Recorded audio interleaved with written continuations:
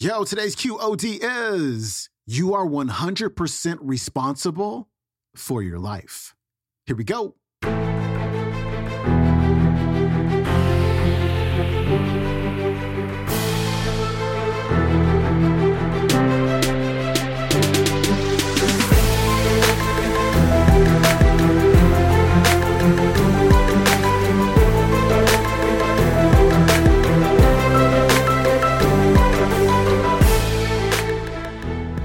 Welcome back to the Quote of the Day Show. I'm your host, Sean Croxton of SeanCroxton.com. We've got Darren Hardy on the show today, and he is going to encourage you, again, to take full responsibility for your life. And he's also going to share an amazing exercise that you can do to take your relationship to the next level.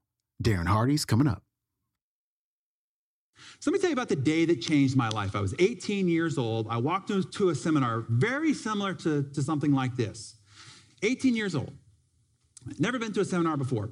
And at the front of the room, the lecturer was talking about relationships. And he asked the question, what is the shared percentage between two people necessary to make the relationship work? And so I was 18, wise in all the ways of love and marriage, of course. So I stood up and raised my hand and said, 50-50. You know, everybody's got to be willing to do their part of the deal. Look on his face was evident that that was not the right answer. So somebody else stood up and said, 51-49. Somebody's got to be willing to pull the weight just a little bit further to keep it going. Still not the right answer. Somebody else stood up and said 80-20, and then they gave some sort of algorithm of how it worked out between two people. Still not the right answer. Got tired of asking, went to the whiteboard at the time and simply wrote 100-0. Until you're willing to take 100% responsibility to make the relationship work with zero expectation in return, will you make the relationship work? Because if you ever give with the expectation to get, you will constantly sabotage the relationship, and it's only a matter of time before it will spiral into oblivion. And then he went on to explain how you are 100% responsible for your life in every circumstance, in every situation, at all times in your life, no matter what. It is not McDonald's fault. It is not Obama's fault. Mitt Romney is not going to change the potential of your future. The only person responsible for every single outcome in every single circumstance is you, 100% of the time. Now, if I asked all of you, how many of you take 100% responsibility for your life, all hands would go up. But if we had a camera on you the past week, that's a nervous laugh.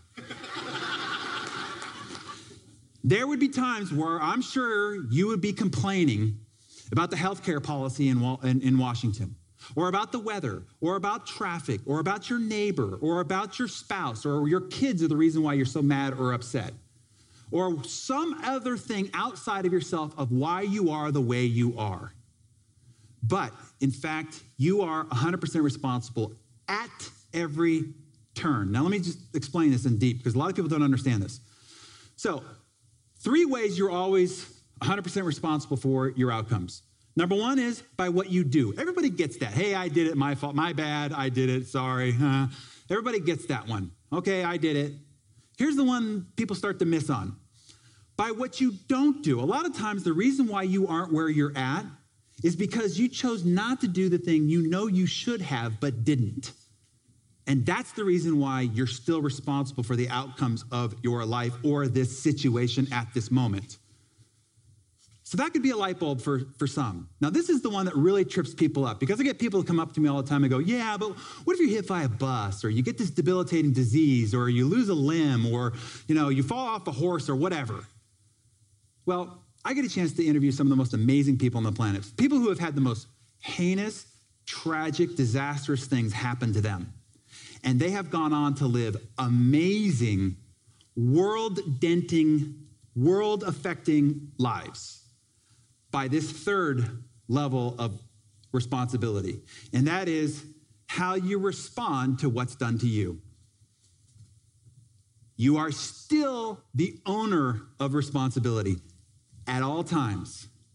When you really embrace this, and again, I was 18 and I really got this, like something went on in my brain that said, wow, You mean it doesn't matter what family I came from? It doesn't matter what education I've got, what economy I'm in, where I live? If it's the B, it really is just up to me. Like I can create any outcome I want. I'm 100% responsible at all times. To me, this was the ultimate power. I was not dependent upon the right president, the right policy in Washington, the right economy, the right weather, the right neighborhood, the right friends, the right peers, the right alumni. None of that had any bearing on how I could direct and captain my own life. Very powerful if you really get truly, like not just the idea I'm responsible, but you truly own that in every situation. So I'll give you an example. I was, a while back, I was sitting down with a friend of mine, and he was complaining about his wife, and he's like, she doesn't do this for me, and I wish she would do this, and she does this thing that annoys me. I'm like, dude, you gotta stop. Your wife is amazing, and you're lucky that she puts up with you. And that was the truth. I said, let me just tell you something that I did in my relationship and see if it might help out in this situation. So I'm a big Thanksgiving fan. Like everybody does Christmas and Christmas cards. I write Thanksgiving cards. I mean, it's just a great holiday. Food, family, appreciation, gratitude, not all the commercial gimmickry with it, right? Just awesome. So I write Thanksgiving cards to all my friends and family. One Thanksgiving Eve, I'd finished doing it. I had one more left to do, and it was the one for my wife. And we had a tiff earlier that day, and I wasn't feeling very thankful. So I was having a hard time with it. So I was struggling with it, and I thought, wait a minute, just back up here. Forget what just happened, and what do I really feel about her? What am I grateful for? What do I appreciate about her? And I wrote out this beautiful card, and I saved it for the next day. But the rest of that day, we had this amazing day. And I remember going to bed that night going, wow, what if I could do that every day? So I took this empty journal, and starting the next day on Thanksgiving, I secretly and privately just wrote down one or two or three things that I was grateful for about her that day. And I just did it in private. It took me 2 to 3 minutes a day. And I did it for the entire year. And then the next Thanksgiving, I wrapped it up, and I gave it to her as a gift. I know, that's what she said. Yeah, no clap. So, I appreciate it, but no. So she cried and said it was the best gift she's ever gotten, which was saying something because her birthday was 4 months earlier, and I'd given her a BMW. So I'm like, could have saved some money on this deal, right? So I told my friend, I said, why don't you just for 90 days, just privately write down 2 or 3 things that you're grateful for about her each day for 90 days. He said, okay, I'll do it. It wasn't 30 days later, he calls me, he's like, you wouldn't believe the transformation of my marriage. We've never been closer. We've never been more intimate. We've never talked and communicated. He said, I've never been more in love with my wife than I am right now. And I said, here's the interesting thing. She didn't change at all.